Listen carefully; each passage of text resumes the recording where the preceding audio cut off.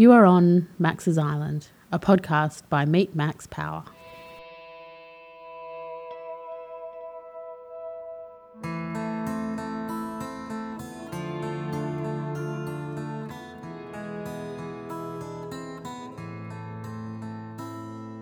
On Max's Island podcast, you'll hear the lived experiences of people who choose to live life a little differently.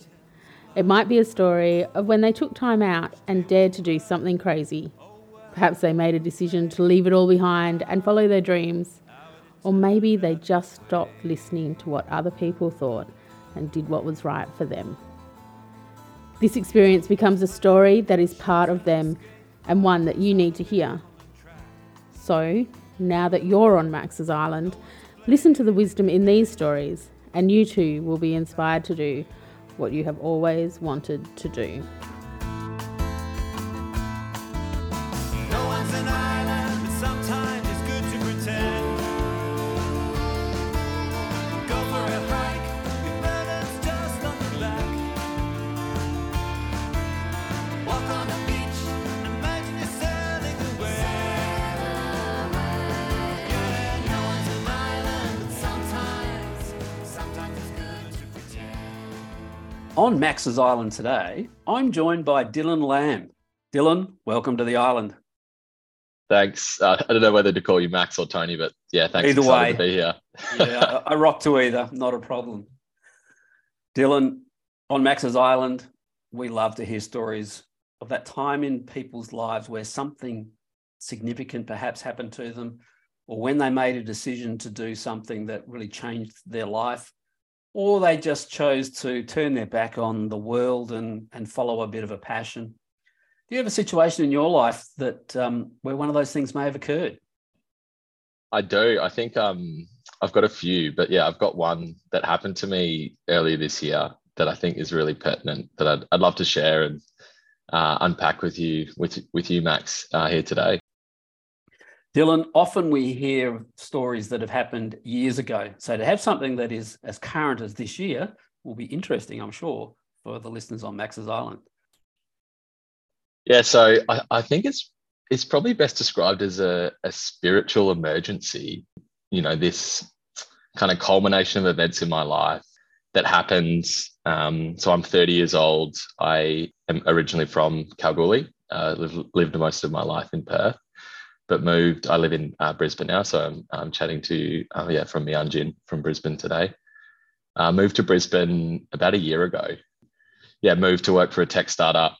And I've really enjoyed my life in Brisbane. But yeah, had this sort of thing happen to me a couple months ago, actually. And I'd love to share more and talk about that today. What I learned, what happened, what I'm still learning from this kind of spiritual emergency in my life. Some pretty full on stuff. So I'm going to speak quite candidly and plainly today about what happened and kind of about my journey all through my 20s. Yeah, I've kind of just really confronted personally as a human being, as an entrepreneur, as a really passionate and creative person. So Dylan, it obviously sounds like this thing that occurred to you early this year wasn't planned. It was something that just happened. Yeah, spot on. Drugs were involved. I quit my job. I resigned from a job I really enjoyed, but that was not conducive to my well-being and wasn't a long-term role as an employee where I was really going to thrive. Yeah, so I kind of, I guess I quit my job and all these things were happening in my life. I signed up to do this entrepreneurial training program with a big VC. I was meeting all these amazing people, traveling a lot. And pretty much the way I would sort of describe it in a nutshell was I got spiked with drugs, but was also that was kind of fused with a really difficult series of moments with my mental health and my journey. So I've got a lot of lived experience, both sides of my family, with anxiety, depression, and also bipolar disorder, which I've learned a lot about recently. But with what happened to me pretty much, so some illicit substances were involved, not quite sure what they were, but yeah, I pretty much had this kind of about a 7 to 10 day period. So this was just after I'd resigned from this job. And I actually got arrested through all of this. Dylan, this situation where you're exposed to the spiking, the drugs, was it in an environment that you willingly went into and that it was a circumstance that occurred, or was it something that you were in a situation that you were unfamiliar with? Yeah, good question. So I think I invited what happened to me, and I actually, from my memory and from my recollection, was drinking one of my favorite drinks, which was a local kombucha. So I'm a very healthy person. So it's, yeah, I think I'm in one of the most healthy moments of my life. But in that point, I was mentally, like bipolarity, which I'll get to in, like, later in the chat, is like mental instability, and it's swinging from a stable sort of reality sort of state into an unstable version of reality. So I think in hindsight, I did it consciously, but at the time, in the moment, I didn't realize what was happening. And I was really sort of like out of whack, I guess. So I hadn't been sleeping much, traveling a lot. I had lots on my mind. So like, I'm a very sort of high functioning person. I'd consider myself neurodiverse, very passionate about ideas and innovation and change in the world. And I sort of hang around interesting people and love discussing, the future and ideas, and even just really getting to know and connect with someone on a human level. So yeah, I was living in a share house at the time that I no longer live in, with a housemate that I thought was a friend. And it's just this really weird series of events. But, perhaps I wasn't even spiked or drugged. It was just me doing it. But part of me doesn't really want to know and unpack it because I lost a lot of money. I'm a very good person. I've had a very clean history. I've, smoked marijuana maybe 5 times, mostly as a young adventurous, early 20-somethings in America. So I'm half American. But this kind of just happened to me. And I can remember this sort of 7 to 10 day period quite vividly. And I didn't get much sleep at all. I ended up, my mother flew over from Perth to help me out. And it was a really challenging time for me personally, but also I put a lot of burden on my family. They thought I was going really well in Brisbane and kind of thriving and had a great job. And I'd spoken to them a lot about my thoughts to resign and what I wanted to do with the future of my life. I wanted to be an entrepreneur again and find a job that I could really thrive and I could sort of realize my potential. I think a lot about self-actualization. And yeah, this happened. I had the best time. Like, when I got arrested, it was like, once I realized I was safe and that I wasn't going to overdose on these drugs that were in my body, I just really enjoyed the moment. It sounds pretty crazy, but Dylan, you were obviously brought into the situation by your housemate, by the sounds. But then you talk about being a 7 to 10 day experience. So in that time, were you on your own the whole time? Were you in and out of situations where there are other people? I'm just curious about the continuity of that 7 to 10 day period and whether the impact of that came from a short event at the start of that period, or was there things that happened during the course of that time? Yeah. So I think there was kind of like this first phase, first few days where I was traveling a lot. I went to an event in Sydney through this program I was doing. I actually spent a few nights like homeless, so sleeping outside. I spent one night sleeping on the street in Sydney. How did you feel about that? Had you ever done that before? I had done it before. A lot of my work, I mean, you could relate to this working in the social sector in WA, where so many people are trying to like solve homelessness. And I've often thought, how can you empathize? Like, empathy and design is a big thing in my work I do. And I'm like, you can, how do you, like, one of the definitions of empathy is put yourself in their shoes. How can you understand and empathize with homelessness? Well, you can be homeless. So give it a go. They do like CEOs homeless sleep out, but you're in a warm sleeping bag and you've got hot soup and there's 1,000 other people there that you can socialize with. That's not homelessness. So I was like, cool, I want to give it a go. And I was also just sort of like, I have this tendency in my life. This is one of the things I'm really sitting with, of being like spontaneity, but making bad decisions in the moment. So this was where this kind of culmination, and I think this spiritual emergency emerged for me. And I made some bad decisions. I think at one stage I thought I'd been microdosed. I suspect some really a big culture in the professional world at the moment in Australia of like microdosing drugs, both like legal and illegal. I think that's there's a lot of research and stuff. I've read a lot about organizations in the US and abroad, and it's something I'm pretty interested in, is like neuroscience, and like there's a term called like biohacking, where you can actually use substances, even like, you know, water, sugar, alcohol, all these sorts of things. But there's a big gray area, I think, at the moment around drugs, a lot of synthetic drugs on the market. So I think I thought I was microdosed illegally, like someone had been dosing my drinks at work, or this tech startup I was working for was involved. But I think that was just me I was in an unhealthy mental state. So I have been diagnosed with depression earlier in my life, definitely had anxiety on and off, but off the back of this sort of process, I came back to Perth and I was actually diagnosed bipolar. So my American grandfather was like unstable bipolar. He was a brilliant lawyer, very intellectual man, and he very sadly passed away in a psychotic episode in America. It's a really sort of traumatic moment in my American family, particularly with my mum. You know, something I've never really spoken about before, and even only came to learn quite recently in connecting with my mother. And I obviously live in Australia. I've spent very limited time in America with my family, understanding, you know, 50% of my genes and 50% of, you know, my family and my life. I'm an American Australian, but I'm really a born and bred Aussie. But I feel like I kind of graduated through this experience, through all this like trauma and this mental illness and just mental like shit in my life. And I'd always been curious and wanted to try all these things, right? Like ayahuasca, or like hallucinating, like psychedelics, transcendental meditation, all these things. And it happened to me in this, like it culminated in my arrest. I got taken to Princess Alexandra Hospital here in Queensland. Very sadly, I called my mum on a payphone. She flew over, freaking out, and came and kind of rescued and saved me. And I remember being sedated in the hospital, and I was like meditating my own death. I was confronting every fear that I'd ever thought in my life. Can I just take you back one step? Mm. You talked about being in Sydney. Mm. You talked about being in Queensland. So during this period of 7 to 10 days, you were still functioning well enough to be able to travel, to be able to, you know, continue to live.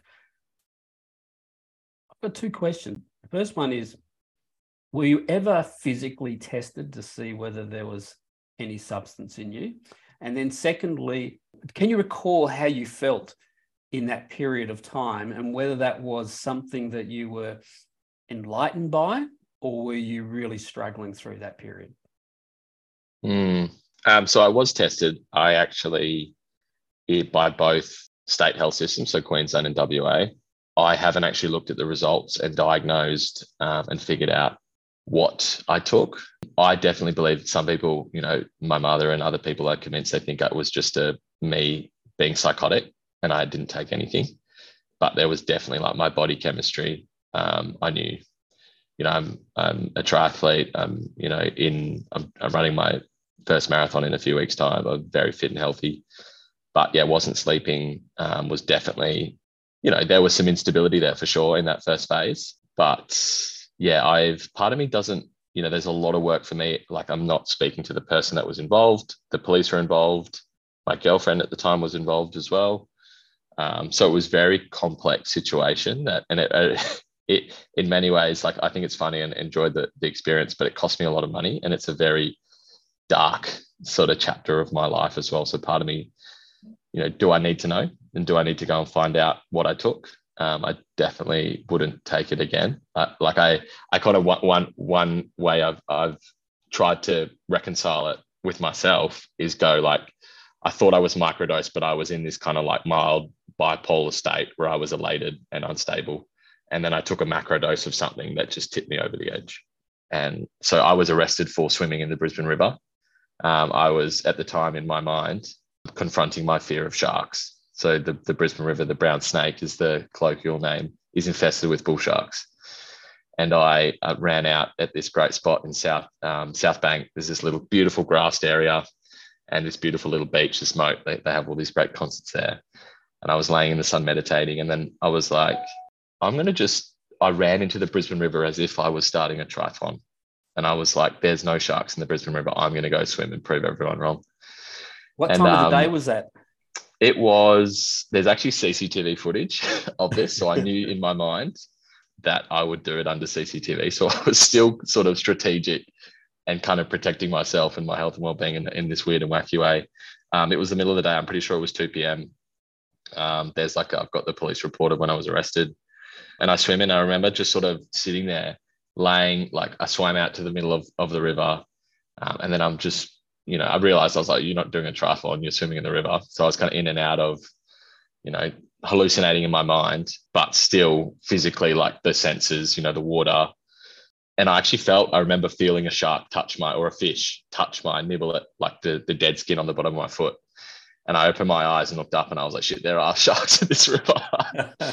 And that was after actually someone had already screamed from the shore, saying, hey, what are you doing? You're crazy. There's sharks in the river. Like, come back here. I was clearly at that stage, bystanders started to think that this guy's on something, and they called for help. And I eventually swam into the shore.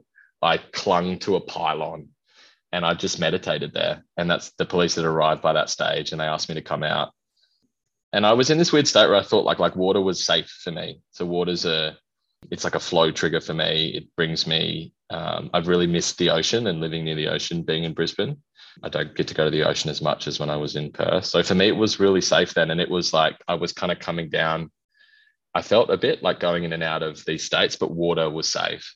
And the sharks weren't going to hurt me. They were my friends. So I had the cuts from all the barnacles for days, like after I got out of hospital days later. And eventually I realized it got cold and it was quite muddy. The river's very turbid and a lot of suspended sediment and that. And I eventually just walked up to the rocks, and the police, arrested me and put me in the back of a paddy wagon, put the aircon on, a little bit more ensued, but I got driven to the hospital and eventually got sedated. And my mum was there in the hospital. She'd flown over from Perth, and they knocked me out with some pretty heavy sedative. And I woke up, and then I was like, okay, yeah, definitely back in reality now. There's my mum. We stayed in Brisbane for a few days. She helped me kind of, I thought I was going to move back to Perth because I was like, some weird shit's gone down in Brisbane. My mum was freaking out. I'm 30 years old as well. And part of me regrets. I mean, I don't hold regrets in my life, but I kind of wish I'd just dealt with it myself. But I was really concerned at one stage there for my own health and well-being, like especially when I thought or was suspected that someone had drugged me. And I was like, why would someone drug me? When you were released from hospital, did you feel that was a turning point and the episode had completed? Those 7 to 10 days before were in isolation, and then that there was now clear air, there was a clear vision, there was, you were moving forward and you'd had broken away from that psychotic episode? Yeah. So at that stage, I didn't even identify it as psychosis. So my mum was, it was like an experience with my mum that I'd never had before. And, I've not had children yet. I'd love to have children, but I've really tried to empathize with what that experience would have been like for my mum. And I'm really disappointed in a way in myself for putting her through that, especially when her father, died in psychosis, bipolar. He was heavily medicated on lithium, as far as I'm aware. And that triggered a lot in her. She thought at one stage I was going to die, and that I had just all of a sudden out of the blue, like I'd been undiagnosed bipolar for years. But for me, like I'd actually just seen my mum a few weeks prior, she came over for the Easter long weekend. We had an amazing time camping. We had dinner with my girlfriend in the Gold Coast, and we went camping for a couple of days up in the Sunshine Coast, did some really nice hikes. So I'd seen her 3 weeks prior. So to see her again, and I was like, Mum, it's so good to see her. And we were staying in a hotel in the city. I'm moving out of my apartment, and the relationship obviously with my housemate was on ice. And my girlfriend's been very supportive. We're still dating, and she's been amazing through the whole experience. But yeah, I was safe. My mum was there, and I was like, okay, I'm back in reality now. Like, and this is, I'm fine. I've started to, obviously my body chemistry, brain chemistry in particular, was I was like, I'm stable again. This is like life as I remember it. But mum was then really freaked out because she's like, what the fuck happened? Like, you were fine 4 weeks ago. And like, I'd lost. So in that experience, I'd lost my phone, my laptop, my wallet, all my identification. For me, like in my life, it was like the great reset. Forget about all the technology in your life. Just get back to being human.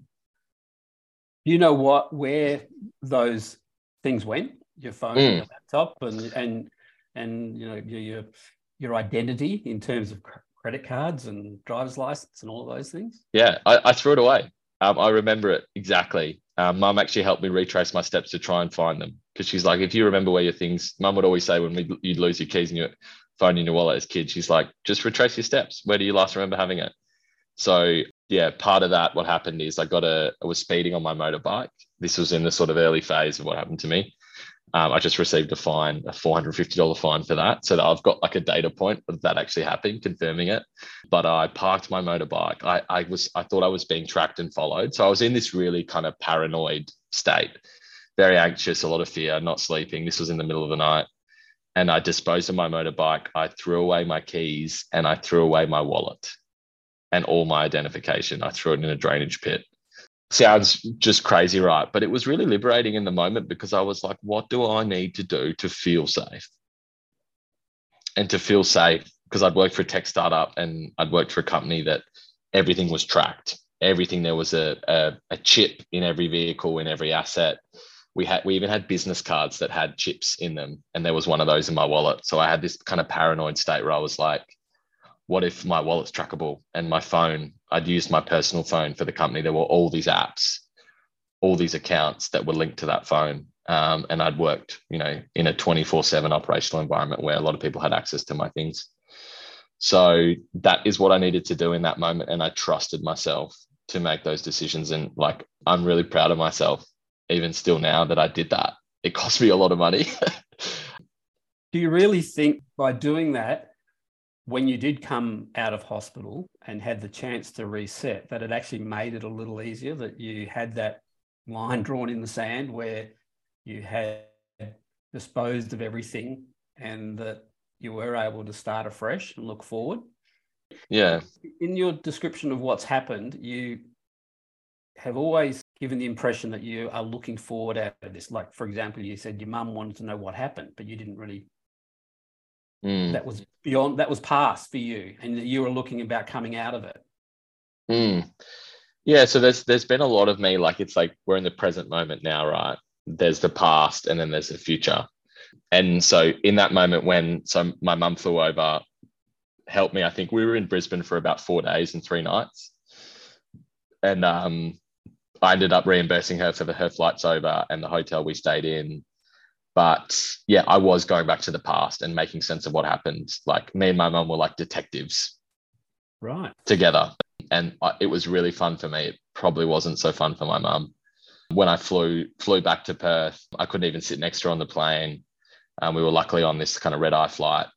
And I sat in the back and I just wanted like to give mum some space, because what I'd put her through the last few days was crazy. But I actually spent most of the flight in the toilet, and I just wept. Right. I cried like I was like a 6-year-old kid again, because I was like, there was this kind of just outpour of emotion that I was safe and I was going back to my home, to Perth, with my mother. And I had to just sort of let all that out, because what I had been through, like condensed in the last seven days, was just crazy, absolutely crazy. And when I got home with mum, we were having a cup of tea from the airport. I can still remember the moment, actually, like I was meditating in the back of my seat with my eyes closed, and I was like landing the plane. Like, I was like, just bring me and touch me back down on Budja, on like country in Perth, where I'm from, where I've lived most of my life with all my family and friends. But yeah, I got home and I was having a cup of tea with mum, and I should have just gone and had some sleep. But at this point, because I have a very scientific mind, I was trained as an engineer. I was like, I need to get a toxicology screen and figure out, because whatever happened, there's still traces of it in my body. And I want to know, So I asked mum to take me to Fiona Stanley Emergency, and self-admitted and reported there. and 14 hours later, I didn't sleep. So overnight, I was there. I think it was noon the next day. I finally got, the psychologist, and he was a trained psychiatrist from India, and he diagnosed me. That was the initial diagnosis I got given, as bipolar. And all I wanted, in hindsight, I should have slept at mum's and just gone to a private laboratory and got a tox screen, hair, blood, things like that. And just, I eventually sort of figured it out through other means. But I was like, okay, so you've self-admitted to the WA health system now. You've just been through the Queensland health system. I just had to live in that moment and sit with that decision. That was really hard. And then news started to spread amongst my family. So both my parents were there. And this was a great kind of inquiry for me into like neuroscience and understanding like my genetic coding and my genes, my family history. And I have like amazing parents. I love them to bits, but there is a lot of kind of lived experience and people that live with I don't even like the term mental illness. I think we all have mental condition and we exhibit behaviors in our lives. And I've really come to understand, bipolar as a disorder. And it's just, I've had periods in my life of really bad depression, mild, moderate depression where I've had to take antidepressants. I've struggled in Perth through winters. I've quit jobs or changed jobs. That's why entrepreneurship has been a real kind of catalyst for me to find work, and create my own work and stuff that really brings me joy.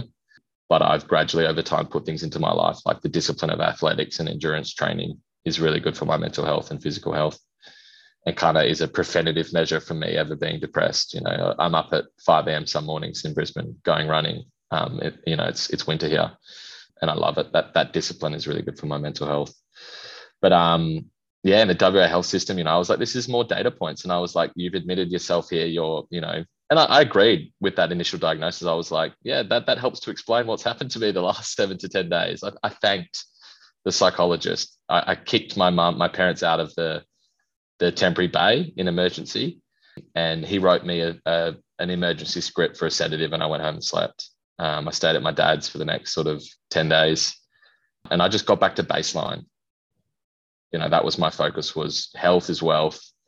And what have you learned from this experience? I went and caught up with some amazing friends that kind of coached and counseled me through it. And that's when one of my good friends, Rob, is 76 years old. And he said, Dill, you've had a spiritual emergency. He didn't believe me when I first told him. But then, weeks later, as we kind of kept doing sessions and talking about it, he helped me make sense of the past. Part of that is also, my psychological health and well-being, and working with, there's some amazing people in the health system. I've got this newfound appreciation for like neuroscience, like psychiatry, psychotherapy, but this really fresh perspective on my life and who I am. Your story has been one of incredible vulnerability to share it with the listeners on Max's Island. I get the sense, though, for you, whilst there's some parts of that period of time that, you probably regret, but at the same time, the experience in totality has allowed you to get some perspective, as you just said, and be able to be in a position where you can reconcile what happened, and that perhaps, as you said, explains where you are as an individual and opens your eyes as to where you want to go and what you want to do into the future. So just as we finish up your visit to Max's Island, is there any advice you would have to somebody else out there who maybe in hindsight look back at a period of their time and go, that was pivotal in their life, and in particular about understanding how those things can really influence yourself going forward? And you and I both have that interest in the neuroscience, so that positive growth and that growth attitude. Any thoughts as you leave Max's Island to share with our listeners around that? I think I don't have any regrets. So I'm really glad and proud of what happened and sharing even the vulnerability. I appreciate you saying that. And it's been fantastic to be a guest here and share this story. Talking about it really openly with others has been huge for me. So I think we're all trying to make sense of the past, right? And create a better future. A good friend of ours, Claire, she coaches me a lot around mastering moments. And I think I had a series of moments. Some of them I did master in the past, but I can master moments a lot better now into my future. So I think just enjoy and live in the moment. You got to back yourself, and life is, finite. We're all going to, come and go one day, but I just want to keep living and enjoying my life and having great moments. And hopefully in the future, I can master them better than I did in the past. Dylan, thanks for being on Max's Island. Continue to be in the moment and continue to look for that entrepreneurial opportunity that I know that you're looking for, and I'm sure it'll be something that'll satisfy you for the next period of time in your life. Thanks for having me, Max. I better swim home now. Just make sure there's no bull sharks. Hey, I'll be riding one back to Brisbane. Thanks, Dylan. Thanks. We spoke on the bus on the way home from work. He was lost in the details of life. Each day was a blur, all work and no play, and how it had turned out this way.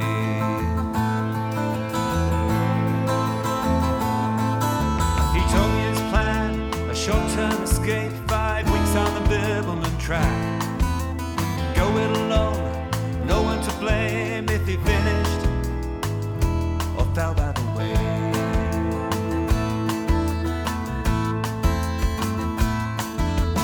No one's an island, but sometimes it's good to pretend. Go for a hike, your burden's just on your back. Walk on the beach, imagine you're sailing away. Yeah, no one's an island, but sometimes it's good to pretend.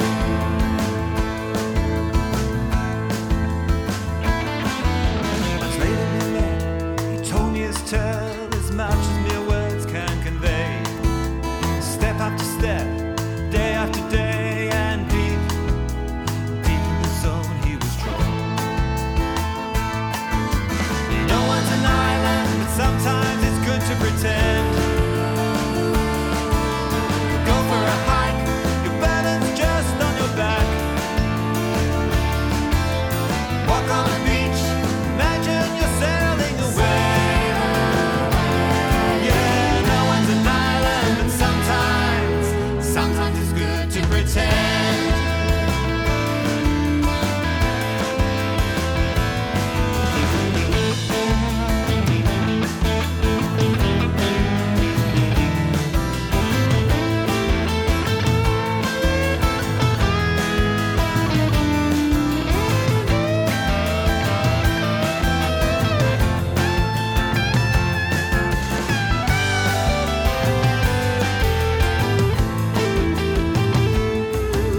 A night on the track, every sense was engaged. His mind was as clear as the sky. Completely alone, no emails or phone, and